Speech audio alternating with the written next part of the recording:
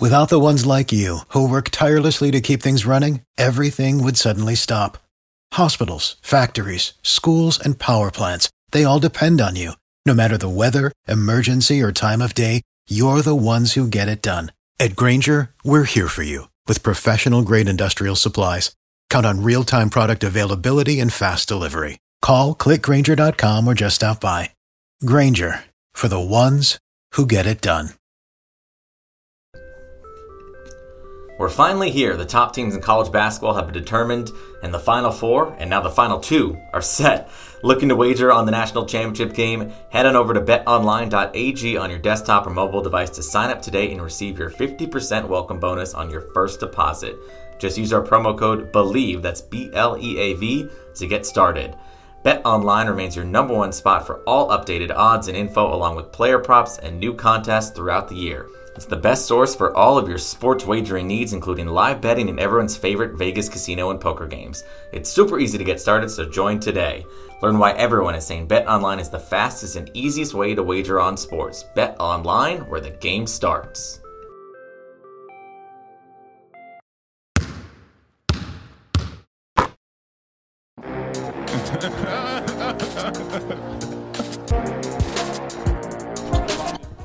And what's up, everybody? Welcome to a brand new episode of the Believe in Clippers podcast. Jesse Cass and Alex Acker back with you here. Very excited as we get close to the end of the regular season. There's so much to talk about and break down. Alex, so good to be back with you and here breaking down some Clippers basketball on the Believe Podcast Network. Man, we back, baby. We back. It's been a minute. I've kind of been missing it, man. For real. I've been itching to get on the podcast for a long time, man. This is dope. Yeah, no, we're back and ready to get back to our normal schedule and regular scheduled duties, and it's a perfect time, really, because the Clippers, obviously, it's been a season filled with injuries and being able to overcome with so many great comebacks and the incredible coaching of Ty Lue, the versatility of the team. We've talked about it at length, but we're getting into the home stretch here, just one more week of the regular season, and it's gotten interesting for the Clippers for a couple of reasons. They went through a little bit of a tough stretch, but all of a sudden maybe getting a little healthier, a little more whole. Obviously Paul George is back. There's the rumblings that Norman Powell could be back this week, and then of course the big looming question of if Kawhi can come back at some point. But regardless, Paul George is back. He's looked great. What have you seen in his time and his 3 games on the court since he's returned, just a little over a week ago against Utah? Man, I gotta say this, man. Just like it's literally impossible to actually come back the way he's been coming back from 3 months out and play the way he's been playing. It seems like he didn't even miss a beat. It's very hard to implement the timing and rhythm in a basketball setting when you're not in the game, underneath the whistle and stuff like that with the crowd on you. And it seems like he's just a natural scorer, man. It really is. He's getting to his spots, efficient, consistent, and I just love the fact that they actually broadcasted so much out here in Italy, which was dope. You know what I mean? His return and stuff like that. So I got a chance to actually watch the full game with no hiccups. In Italian, of course, but at the same time, I got to watch it, and just seeing that guy go off, it was pretty dope. It really was. I was really impressed by the poise that he played, and I'm always looking outside. It's probably because I'm a basketball player. I'm looking at the fine tuning details of him just actually playing, and I thought he was going to run out of breath in the fourth quarter, and he finished strong as well too. Got these guys a big win. Yeah, it was almost a carbon copy of that Game 6 win in the playoffs over Utah. They're down by 25 in both of those games. Obviously, second half, turn it on, Paul George being one of the keys in that. But, yeah, like you said, really no ill effects at all. We've seen in a couple of the other recent games, maybe a little bit more of the shooting being a little bit streakier, which you would expect. But the way that he's looked, as you said, from the eye test, moving defensively, being incredibly active. 4 steals in that first game, all over the court, doing it on both ends. And like you said, they came into that game with not a specific number, but, the likelihood that he'd be on some kind of minutes limit or restriction. Went 31 minutes, shot 50%, 34 points, 6 assists, 4 steals. I mean, just an all-encompassing, dominant performance. And after that long of a time off, it was, not a surprise because he's such a great player. But as you said, that doesn't happen often when you're off for that long, thrown into, a high-quality basketball game against a good team. To come out like that was extremely encouraging and a great sign for the Clippers. Fresh legs, baby. Fresh legs. It's nothing more awesome in the world to play with some fresh legs, and hats off to the training staff because they did a hell of a job. Whatever they did, man, it looked like he didn't miss a beat at all. So, yeah, he did an amazing job. Yeah, and of course, this has been a team that has played with so many different lineups with all the injuries like we've talked about, but you just look at the team over the past couple of weeks, and last week in particular, since they've gotten a little bit more healthy with PG, and you just see some of the leading scorers and guys that have chipped in. Of course, the George 34 against Utah, the game that they probably should have won and gave away against Chicago, but Reggie Jackson with 34 in that one, and then the game where, they sat about 8 players on the back-to-back, and then Covington explodes for 43. Then you got Marcus Morris going for 22 the other night. So it's just kind of a testament to what this team has been, no matter who's out there, just always finding ways to be competitive and win a lot of games. And, that's the reason that they just found themselves, or they have found themselves where they are, and just clinching the 8th seed and getting into that play-in tournament and giving them a chance to get in the playoffs and try to make some noise. No question. One man down, the next man step up for sure. I love the way this team has always been collectively built together. You can put anybody in the starting 5, and they're going to actually flourish. So any one of these guys, bench players-wise, they're meant to start, and they're ready, to have that type of environment where they actually perform at a high level and get that chance to play, So all these guys that you mentioned, they're ready to play at a high level and perform. And, man, we always know that our guy, Paul George, is ready, but we know Reggie Jackson is always going to be ready. You know what I mean? So him actually leading the team, which we know he could. He did it in Detroit as well, too. And to have him back, this cooker like this is phenomenal for sure. And it's funny. I was talking to someone I know who works within the Clippers organization, and kind of talking about that first Utah game, and he had mentioned just how refreshing it was to see Reggie Jackson get an open catch and shoot 3, which you think, in normal times when the team's healthy, that would happen a lot, and we saw it a ton in the playoffs the past couple of years. But you think of what the role that Reggie's had to play most of this season with no Kawhi Leonard, limited Paul George. Reggie has been playing, oftentimes 40 minutes a night. He's had the ball in his hands a lot. So you think about, what this team was architected to be and what you envision. Reggie can still do things off the dribble, but, you put him kind of back in that 3rd, 4th scorer role, and it just makes this team so much more dangerous where you get him getting these wide open looks from 3, which is what helped him be so dynamic in the playoffs last year. Obviously, the more talent you add, the easier it gets, but it just shows evidence right there of, kind of how good this team can be the healthier they get. No, for sure. For sure. I mean, guy played 33 minutes, only had a couple of turnovers, 10 assists. That's efficient, from a point guard standpoint, and to actually, dominate the ball that much and facilitate it for these guys so they can get their looks and stuff too. Yes, you actually got a chance to watch these guys play, the last game, so how crazy is it to see them up close and personal rather than sitting back eating popcorn at your living room and enjoying it from that standpoint? Yeah, no, I was in the building for the game against the Pelicans on Sunday night, and it was fun. It was a, like we kind of were just alluding to, a full team effort, and you had Paul George out there. He got off to a hot start. He had 4 threes in the first quarter. He had only actually finished with 15 points total, but because it wasn't needed, because of how much everyone else was doing. And I think, that was fun to see. And this team really dial it up on both ends of the court. New Orleans is a team that is going to be in the play-in tournament as well. There's someone who's given the Clippers a lot of trouble in an individual matchup. So to see the Clippers really dominate that game from the first quarter on was impressive. And I think the thing that is what we've talked about and envisioned, the healthier they get, the length defensively that can lead to their offense. Where you look at, Robert Covington being thrown into this mix and what he brings defensively. You already have that in Batum, of course, Paul George, Terrence Mann, all of these guys who are long, athletic, quick, getting hands in the passing lane, and then being able to get out and run, which has not necessarily been a strength of this team. That was great to see. And then, second straight game, they've hit over 23 pointers in a game. So you've got, along with that defense and versatility, all of this shooting with George, Jackson, Covington, Luke Kennard coming in with 4 threes off the bench. It just goes on and on. So I think the depth, the versatility, the speed, the shooting, that's kind of what this team can be at their best. And you think about adding what they're missing with Norman Powell, who's probably the team's third best player when you look at it talent-wise.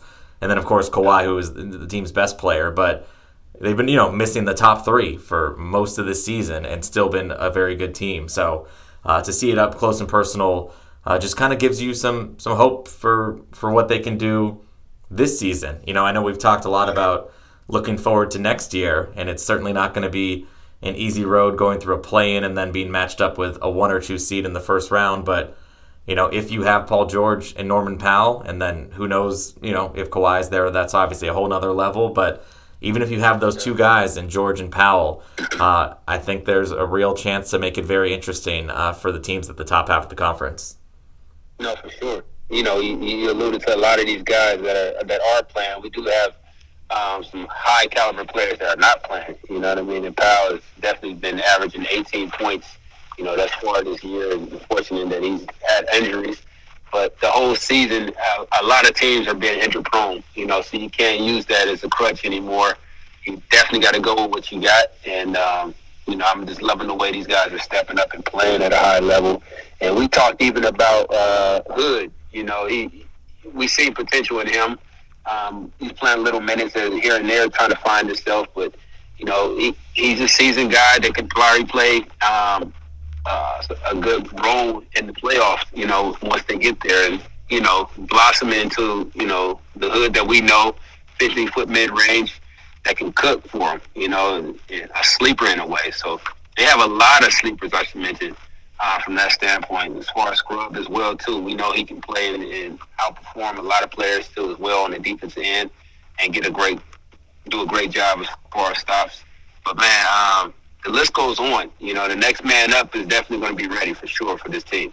Yeah, and you look at guys, like you said, that might be, not playing a lot of minutes or at the end of the bench in the playoffs, but have been quintessential players during this year. Someone like Amir Coffey, who just got finally rewarded with that, converting that contract from a 2-way to a standard contract. But, the game where a lot of people sat the other night, he comes out and drops 32 points. So it's just, you have these guys who can fill in and just are ready no matter what. So, that'll be, it's a good problem to have, but that'll be interesting to see the decisions Ty Lue has to make if Paul George is back, but, with Paul George in the lineup, with Norman Powell, whose minutes get cut.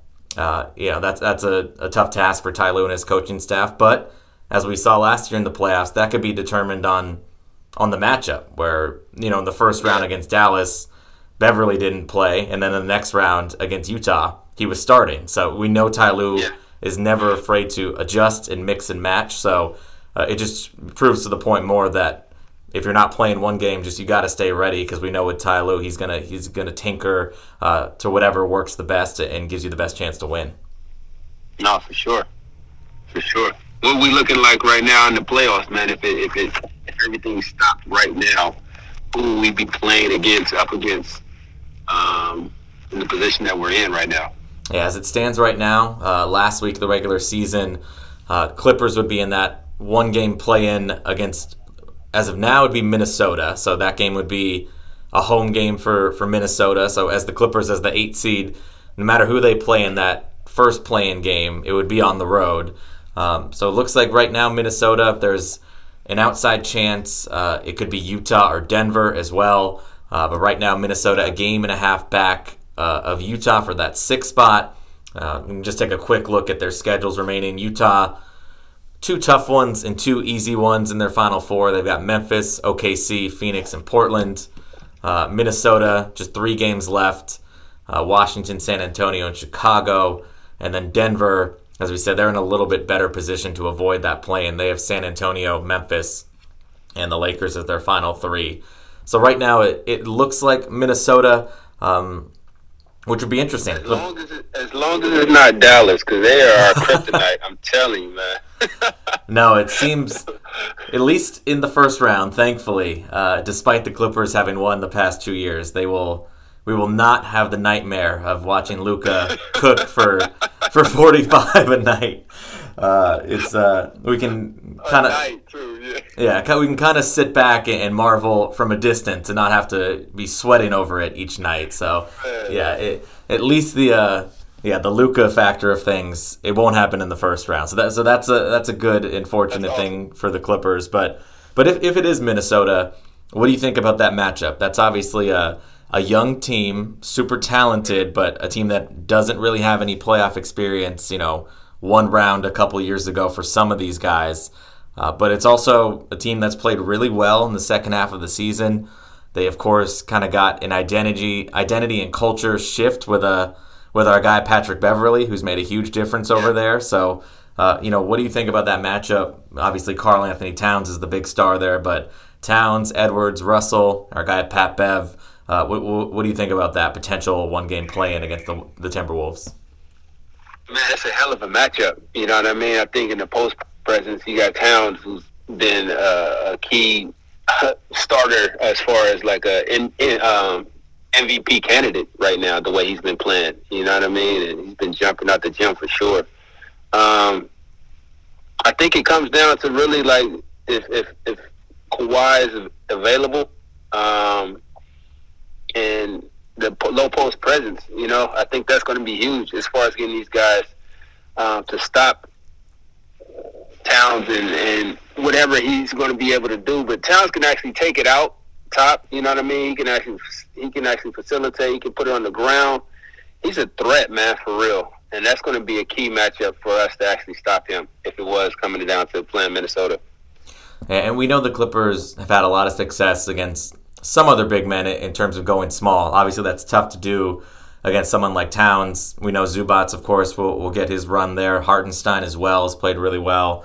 But, what do you think is the best way to go about that matchup where you said we got those big guys in Zoo and Hartenstein, but we know Towns can be on the perimeter as well. Do you try to mix it up, go small, where you have, Batum and Covington and Morris, those guys out there, and try to spread the floor, or do you stay big? What do you think is the advantageous matchup when you're playing a team like Minnesota?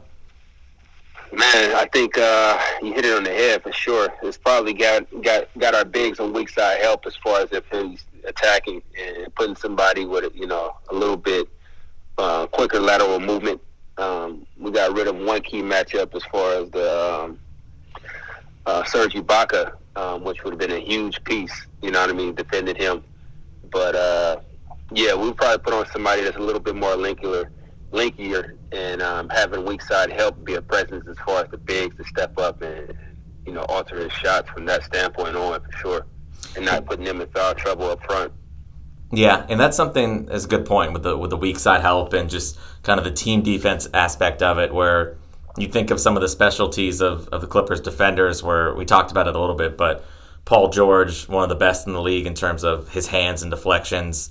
Robert Covington is among the leaders in the league in both steals and blocks, and those numbers combined. So we know he's a deflection master. Same with Nick Batum. So those guys in kind of their situational awareness and help side defense could be a big factor in that ball game. And then I think, offensively for the Clippers, I think that could be where they can really potentially, take advantage of some things against the Timberwolves. Obviously Beverly's a great defender.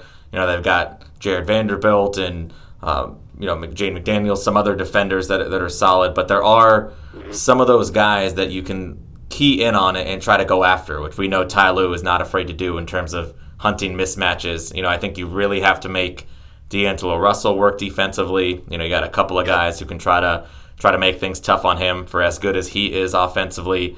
He struggles on the defensive end.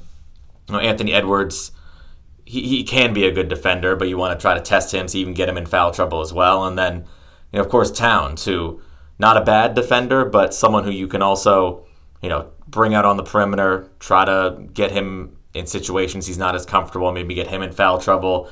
I think those are areas, especially if you can do that early and kind of try to rattle a younger team, then maybe that could find some success on the road, which should, definitely be a big-time environment for Minnesota for, a team that's pretty starved for some, meaningful basketball and playoff basketball. No, for sure. I think one of those things that he struggles with is showing on the screens for sure. He's always in drop motion, so setting high screens and attacking them downhill and seeing what he can actually do as far as stopping our guards is going to be a great situation for us, you know what I mean? And putting Paul George with the ball, he can actually stop on a dime and hit that 15 mid-range, and he can knock down threes consecutively on the ball, so it's going to be a threat on both ways for sure. Who's going to stop each other? Who's going to get hot first, I think. Right, and I know this Clippers team is one that, not necessarily a live by the three, die by the three team, but we have seen sometimes where they get, 3-point happy and they're not attacking the basket. I think that'll be important where, you still want this team to put up a lot of threes, but you want them to get them the right way and organically where you're attacking and creating those 3-point shots rather than just forcing up tough ones, which recently, in that New Orleans game I was at the other night as well, they did a great job of where, 3-pointers were raining down, but they were getting them, as we said, with off of steals, off of penetration, off of ball movement. So I think, as long as they get those shots the right way and remain aggressive and still try to get to the free throw line as well, I think that's a big key for them, not only in any one-game playoff, but just in any game in general, especially in the playoffs where, free throws are always big, and you got a lot of guys on the team who are, most guys on the team are very good free throw shooters, so that, that's something that could help you out in those moments where the offense might bog down. Perfect. Yep. I agree 100%. Yeah, and let's say, I said there's the off chance that it could not be Minnesota. It would clearly be quite a fall if they did drop to 7, but if it is Utah, we know the Clippers are very familiar with Utah. It's obviously a tough place to play. There's a lot of history there, especially recently with last year and just this last week with that turnaround collapse. If that is Utah, how do you think Utah deals with that mentally? And how do you think, that affects the Clippers in any way in their confidence if it is a game going into Utah to try to win a one-game playoff? Man, just Utah is a threat the way they move that ball. You know what I mean? I think it's just a two dribble rule for them. I only see everybody that's really just moving with the ball, without the ball. They cutting, you know what I mean? The offense is fluent. It's kind of hard to stop them. It really is, and just force them to take bad shots because it's really an amazing thing to see when you see basketball the way Utah plays, and it's going to be hard for the way we actually pound the ball a lot with dribbling, and you know what I mean, and dominating the ball a little bit more as far as Paul George getting to his rhythm shots and stuff. But we can play with these guys at a high level. You know what I mean? We can defend. We're actually longer. We're actually more agile as well too.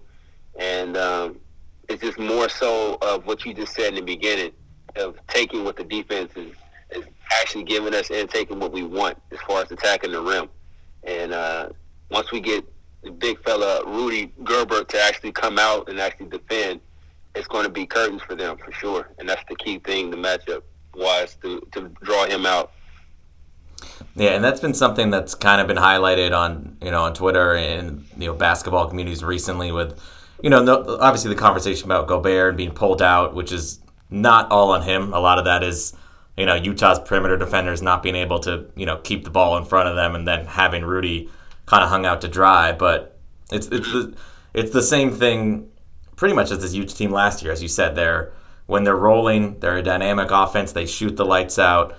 But they also kind of have these internal issues where you see Rudy Gobert try to steal a defender and teammates not even looking his way. So that's, on the offensive end where Rudy Gobert at some points is just kind of off, not being given any attention.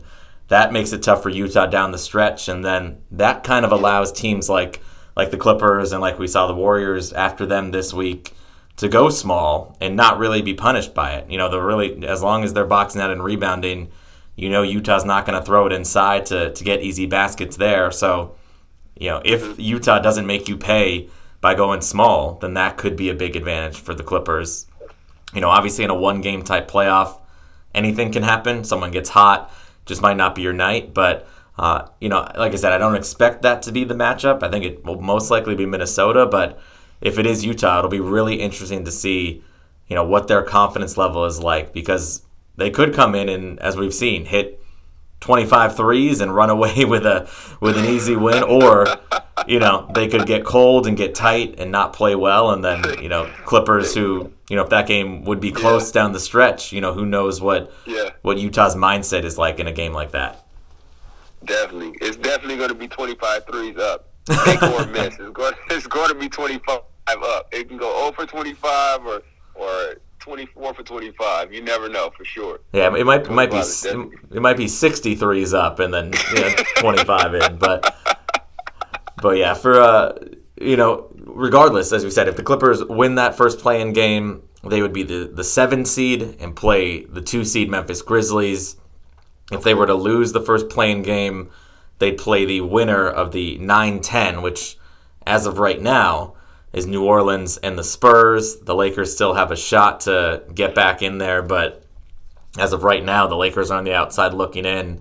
So if the Clippers were, let's say, to lose to Minnesota or Utah and then get New Orleans or San Antonio or the Lakers and win that second game, they would then be the 8 seed and play the number 1 seed, the Phoenix Suns. So let's just quickly go through each of those matchups. If the Clippers are the 7 and they were to take on Memphis, what do you think about that matchup? Obviously, a young team that has played great this season. They've even played well when Ja Morant has not played, with 20-2 when he's been out of the lineup. But still, obviously, in the playoffs, Ja is the main guy. But what do you see about dogs over there? Yeah, what do you think about that matchup?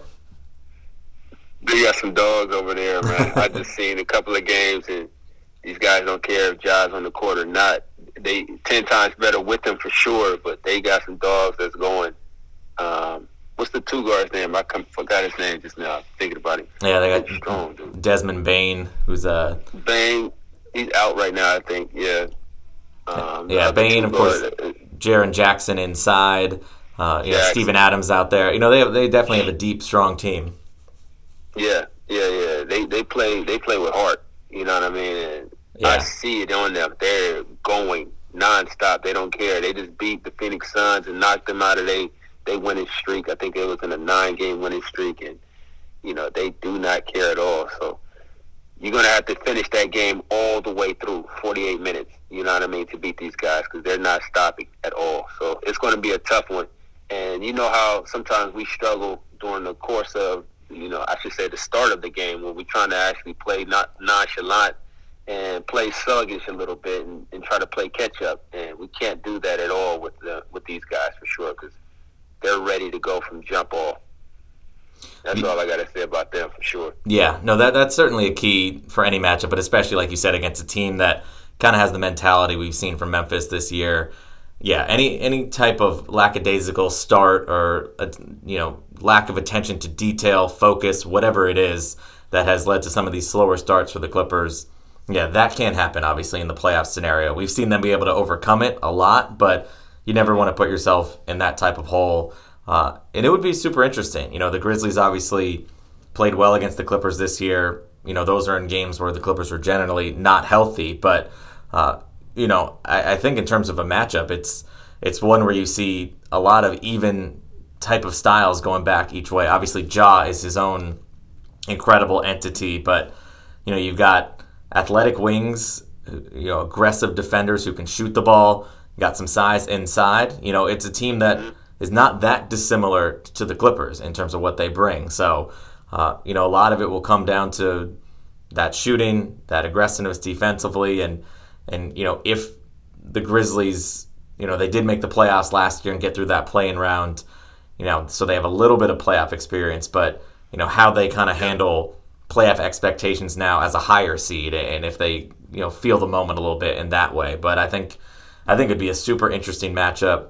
if Paul George and Norman Powell are out there, I think that's gives the Clippers a great shot to be successful in that series. But that would be by no means be an easy series, even if it was George, Powell, and Kawhi Leonard, who of course, the underlying thing I think for the Clippers, no matter who they play, is the rhythm. And this is obviously anytime you add extreme talent, it's great. But you're looking at a lot of guys who haven't played together a lot. Some haven't played together at all yet.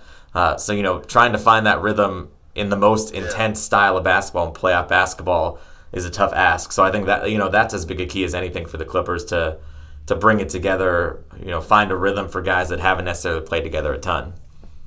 No, for sure. That key word as far as adversity is huge. Once you build that trust for that other teammate, you know what I mean? You don't hold it. You're not timid to actually pass it and let him do his thing and rock out. That chemistry is needed, So chemistry and adversity goes hand in hand. You got to be able to trust your teammates on a string as far as defense as well, too. So not playing with each other for that long period or the chemistry, it definitely weighs in. As far as getting over those humps, especially with, the Clippers trying to get over that hill every single year that we've been cheering them on to get over. And it's just a huge thing for sure.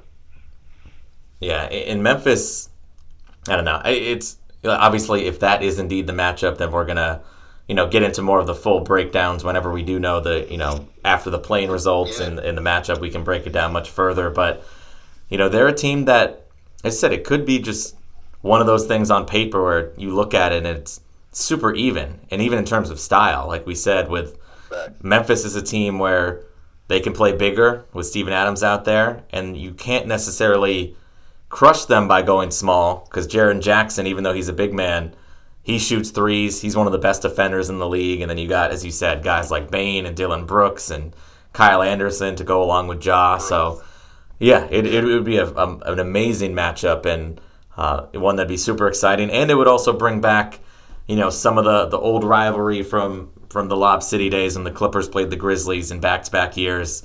Dealing with some of those old crowds and maybe those feelings bubble up again. That could be super fun. No, that'd be dope. That would be. And something that might be just as fun, just as crazy would be, let's say the Clippers end up as the 8 seed. They would get a first-round matchup with the team that has been by far the best team record-wise in the league this year, the Phoenix Suns. So, obviously, a team they played a year ago. What are your thoughts about that? We know how good Phoenix has been. They've been a machine this year. Booker's been amazing. Chris Paul has done his thing. We know they have, the good wings with Bridges and Johnson. Of course, Ayton inside. Very deep, very good in the clutch. Good home, good away. Obviously been a great team with 62 wins right now. I think for that one, health is probably the most important for the Clippers where, obviously Kawhi is the ultimate X factor, but, Kawhi, PG, Norm Powell, if the Clippers have a full team, I'm sure Phoenix would not feel like they really earned, that'd be a tough 8 seed to go as your first round matchup after such a great year. But, what would you think about that matchup? No, I mean, those players, if we had those guys healthy, I would really think that the Phoenix Suns would be looking over their shoulders for sure. Knowing that they're not fully whole, they're trucking, they're moving, they're plowing, and they're not stopping at all. It's magical what these guys are doing for sure. Even with Chris Paul, leading the way and giving Brooks the ball whenever he needs it and the shine, and it's just crazy. You know what I mean? I just love the chemistry that these guys is playing. I know this is a Clipper podcast, but these guys is playing some unbelievable basketball, and I just got to give it to these guys. They've been really it really feels like they're on a mission. Out of all the teams that I've seen, it really feels that they're on a mission, and they're really ready to get a championship.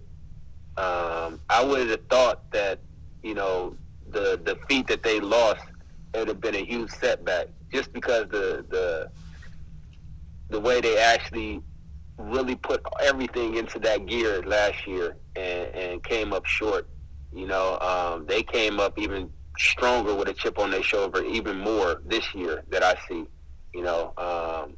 Even more so as far as the Milwaukee Bucks. Phoenix Suns is definitely on a mission, so it'll be scary. Even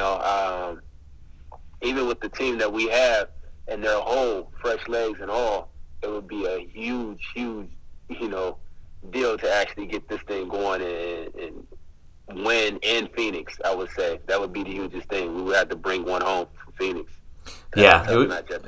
It would be quite a series, and to your point, Phoenix has been the most locked-in team this year in terms of their regular season performance. As we said, best record in the league. Mm-hmm. They haven't missed a beat at all. They've been dominant all year long.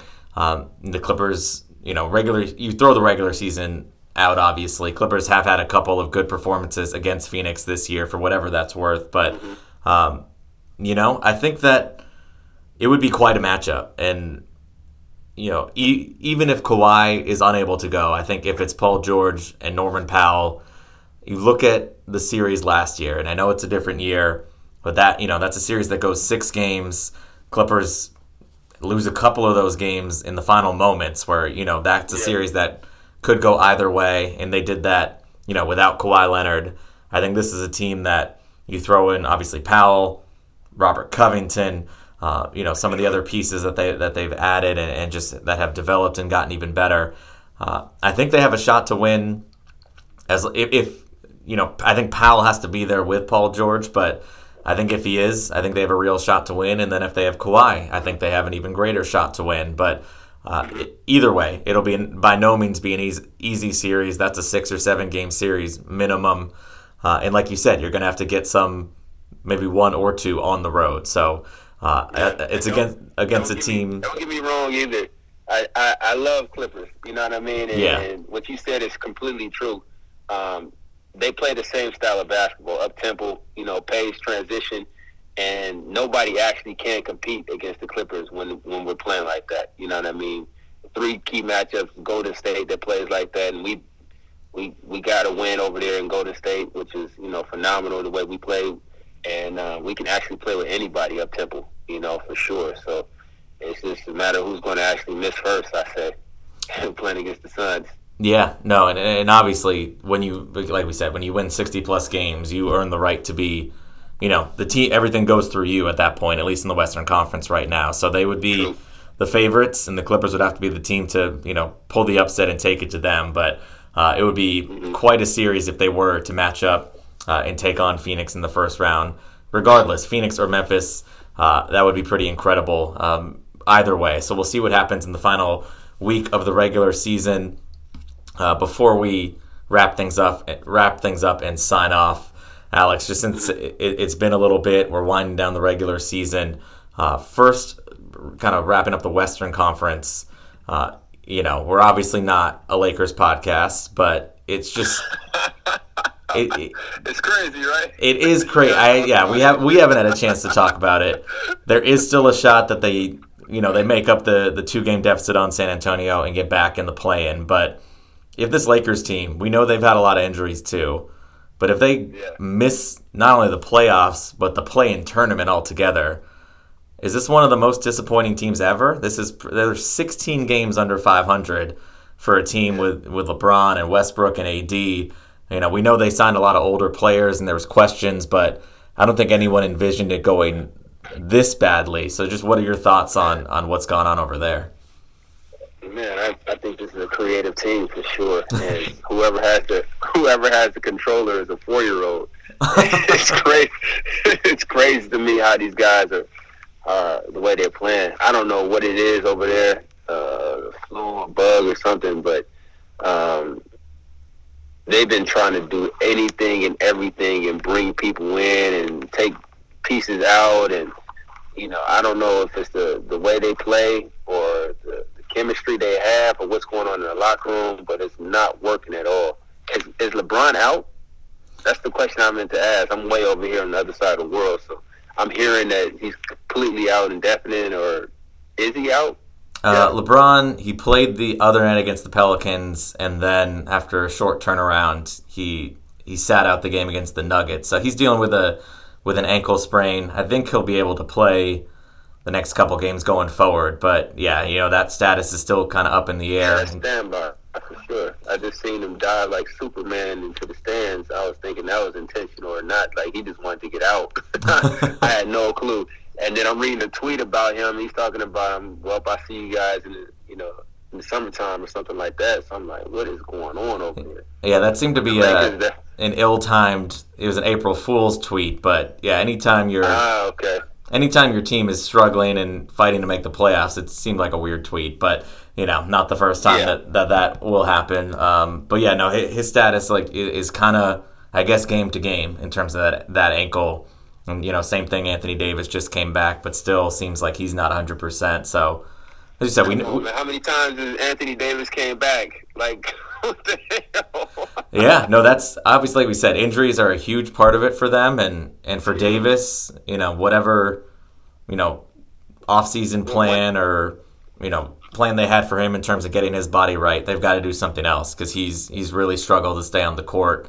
So hopefully for him and for them, they can figure out a way to keep him healthy going forward. But yeah, injuries and then obviously I think the fit with Westbrook, as we said, was a tough one. It didn't make a lot of sense with that group, and then kind of the construction, like you said, of everything else. A lot of older guys, not necessarily great shooters, and then the guys that are shooters aren't necessarily great defenders. So just the overall construction of that roster was a little questionable, but like we said, I think even for those of us who thought it wouldn't, but necessarily work, for it to be where it's at now is still quite a surprise. Yeah, I mean, one thing that I gotta say, I'm not a head coach at all, so I don't want to step on any toes, but you can see that AD does not want to play the 5. He does not want to be banging down there and posting up, when he doesn't want to, and picking and rolling and stuff. He wants to play his game as a 4, stretch 3, and you have one of the biggest bodies that's on the bench as far as Howard, and he's not getting any tick. You got to understand, if anybody that knows basketball, Howard has been an elite player, all his career. I don't know what happened or something like that, or he just lost his monster powers out of the blue. But the guy can still play. He's a huge presence on defense as well, and he's willing to do anything and everything to win another championship. So, yeah, I mean, like, what is going on for real? Like, we got to have conversations in this room to really understand why this guy is not playing, who's damn near been a 4-time All-Star and a high-caliber player. That's just my thought for sure. Yeah, obviously Howard, maybe not the same player, but in terms, he's someone who helped them win a couple years ago and still can provide something. He'll start games and then not play a lot of minutes after. So, I don't know. I think they've been obviously trying to search for what works for them. But, like I said, I think some of it's those coaching decisions. Other parts of it are just, a lot of pieces that just don't fit well together. Like you said, you put together a team where you change over almost the entire roster. So you're dealing with a whole new component in terms of continuity and teammates that have to get to know each other. And then 2, like we said, just a lot of guys that are not necessarily great players anymore. And that that's not a knock on their ability, but whether it's age or whether it's different sets of skills where they don't necessarily mesh with that group. It's just been kind of an all-time blunder for this team that has some all-time players with LeBron and AD and Westbrook, but it just it has not worked over there. It's been pretty wild. No, it hasn't at all, for sure. And I mean, I think they're pretty much just going down the list and seeing who's a free agent, and they're just picking from the litter. You really need to. And LeBron knows what sacrifices are needed to actually win a championship. You need key pieces, that fit the roles, not guys that are just going to score unlimited baskets and thinking that's going to build a team. People have to actually sacrifice and do certain things in order to win a championship. And, it just goes with the mindset of these guys. And somebody has to give instead of taking, and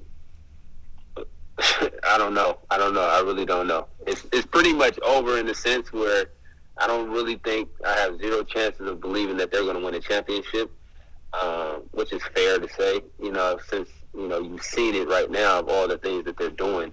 But more so it's just like, what are we doing right now? Like, why are we actually playing this way?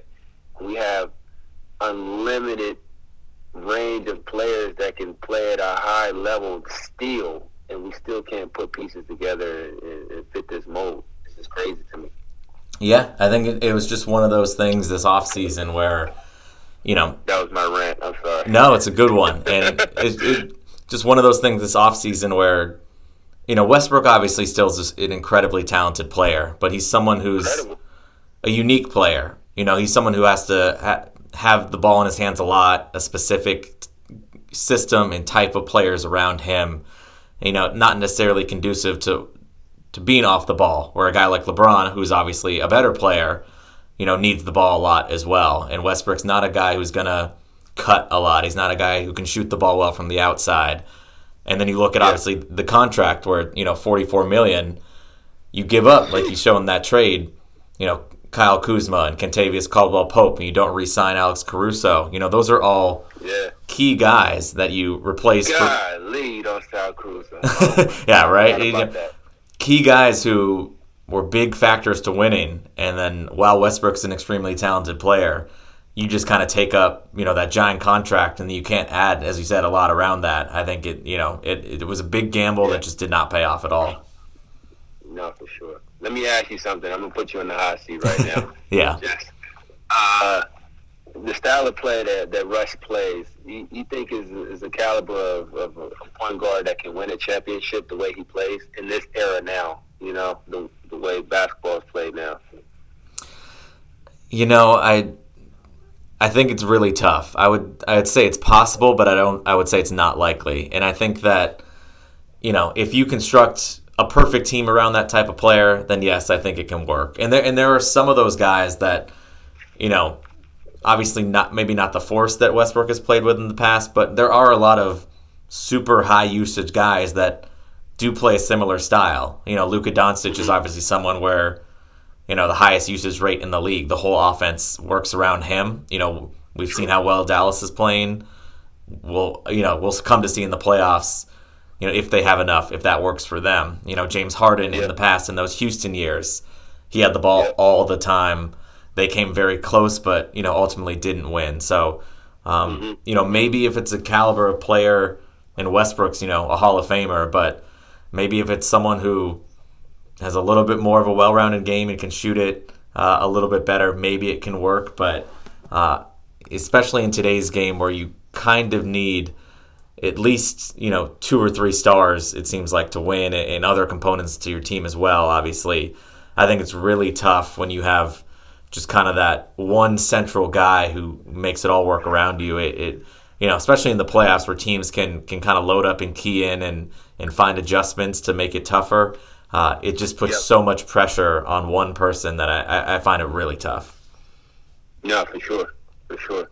Now, I look at it kind of like a Jason Kidd type game where you're posting your guard, you got a big body guard, and you're forcing, the little guards to help. But nowadays, these guards, you got LeBron James making it. There's no guards that are small anymore. You know what I mean? Yeah. You're not bully balling no more. That style of play, it may work 1 or 2 plays, but it's not going to be consistent, And I'm a Cali kid, so I can say this. Like Westbrook, I don't think he really worked on his handles. I think that's the key piece of the feel for the game. He's a strong attack guard, and he's quick as lightning, but he never worked on his pass, his handles. And that was kind of one of his kryptonites that actually held him back. The way... And I'm not comparing him at all. He's an elite player, so he's in a whole other category for anybody that I say. But, the way these guys that are point guards right now got the ball on the string from, Chris Paul and Steph Curry, is more so they're in the flow of it where they can get their shot off better. It's really fluent. You know what I mean? They're not stiff. It feels like he's kind of stiff the way he's playing and stuff, and he's getting caught, playing that kind of stiff ball. So it's a different style of play for sure. Yeah, and like you said, just kind of in today's era, especially, shooting is really important. There are certain guys who can still get it done with not being a great shooter from the outside, but it can limit you a lot. And especially, like we said, when you get to playoff basketball or defenses tighten up and lock in a little bit more. If you're not able to connect from the outside, like we saw, with Ben Simmons last year, and obviously everything that went on with that.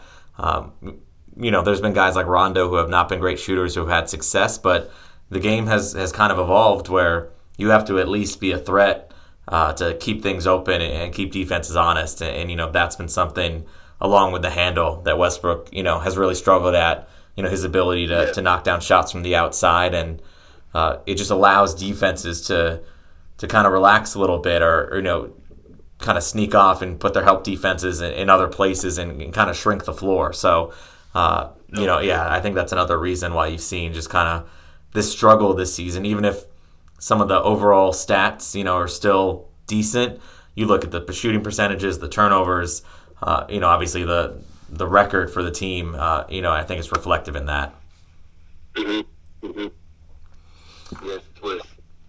All right, Alex, before we get out of here, quickly bopping over to the Eastern Conference. A lot of teams jumbled up there near the top. Any quick thoughts on who you like? Just looking forward to the playoffs in the East.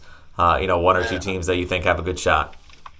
I'm loving the fact that the governor over there is actually allowing Kyrie to actually hoop now. You know what I mean? So that brings some light over there to Brooklyn. Yeah. And it's going to be scary for sure. And I got to say this, too. This guy, Antetokounmpo, is playing out of this world. Yeah. You know what I mean? Yeah. For somebody that actually just they always saying what he can't do, and he always finds a way to develop. And he's shooting threes off the dribble. He's doing a lot for his team that was needed, posting and fading. It's bringing another dynamic that the eyes got to look at, when they're actually coming against, trying to stop him even more so now, the Milwaukee Bucks. So they've always been a contender. Brooklyn's always been number 1, 2 as well. So those two teams are hard to beat for sure. Even though, the 76ers, I don't think they're even going to be a caliber team as far as, stopping these guys for sure. Yeah, obviously the Sixers have a lot of talent, but, it just seems like, there's some issues there, and obviously we know Harden, who's super talented, has had some issues in the playoffs in the past, so that's something to watch. But yeah, no, I kind of agree. Milwaukee, of course, are the defending champs, and like you said, Giannis is just getting better and better and better, or he's one of the top 2-3 guys in the league, and Brooklyn is a super interesting team just because obviously they've had a ton of injuries. Right now, they're going to have to go through that play-in tournament, just like the Clippers are.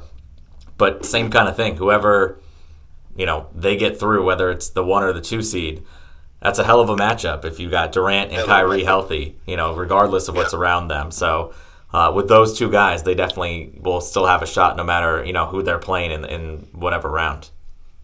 For sure. I would love to say the Chicago Bulls, but I think, when it comes down to playoff basketball, they're going to surprise a lot of teams for sure. But it just feels like they're a little bit too small, you know what I mean, in matching up against these guys as far as Brooklyn and Milwaukee. Yeah, and I love the way they play. Yeah, the Bulls, obviously, they have a few vets, DeRozan and Vucevic, but they're still pretty young, and they've really struggled against, the better teams in the league. I think they're a great story and super talented, but I think they're probably not quite there yet in terms of being up with the elite, but again, like you said, they're not a team that you're going to be happy about facing. I think that's going to be the fun thing about these playoffs in both conferences. Every single matchup is going to be great, and I think you could, depending on what it is, kind of talk yourself into picking any winner for any matchup, no matter what the seed is. So I think that's probably the most exciting thing about these playoffs is that it might be as wide open as we've seen. Phoenix, as we said, we'll give them credit as one of the favorites, and Milwaukee, of course, as the champs. But, a lot of teams can talk themselves into believing that it's their year. So I think that's kind of the most exciting thing about the playoffs coming up. No, for sure. Out of both sides, though, who do you think is going to have the chip, the East or the West? Who do you think is coming out of? Oh East man, or West? I'm gonna say it goes back to the West this year. I don't know Okay. I don't know the team yet, but I'm gonna say it comes. We'll save that for our playoff preview next week. But yeah, I don't know the team just yet. But I'll say the West will take it back this year. Okay, that's awesome. How about you? How you feeling? Man, I'm gonna say the West. I'm gonna say the West.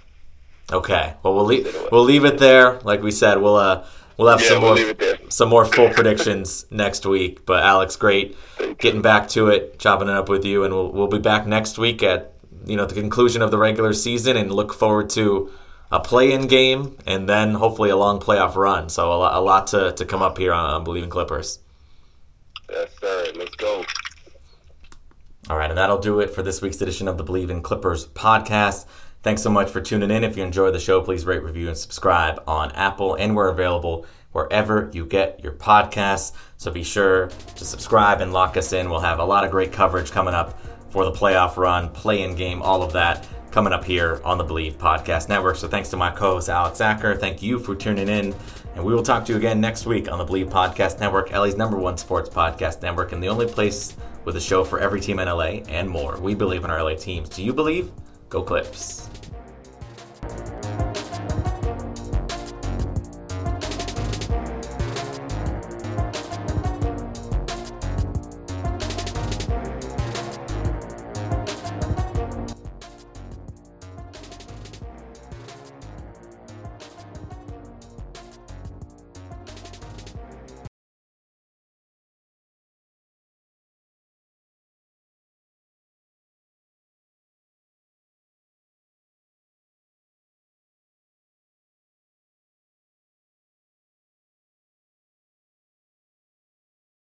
Without the ones like you, who work tirelessly to keep things running, everything would suddenly stop.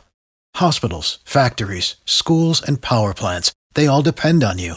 No matter the weather, emergency, or time of day, you're the ones who get it done. At Grainger, we're here for you with professional-grade industrial supplies. Count on real-time product availability and fast delivery. Call, click Grainger.com, or just stop by. Grainger, for the ones who get it done.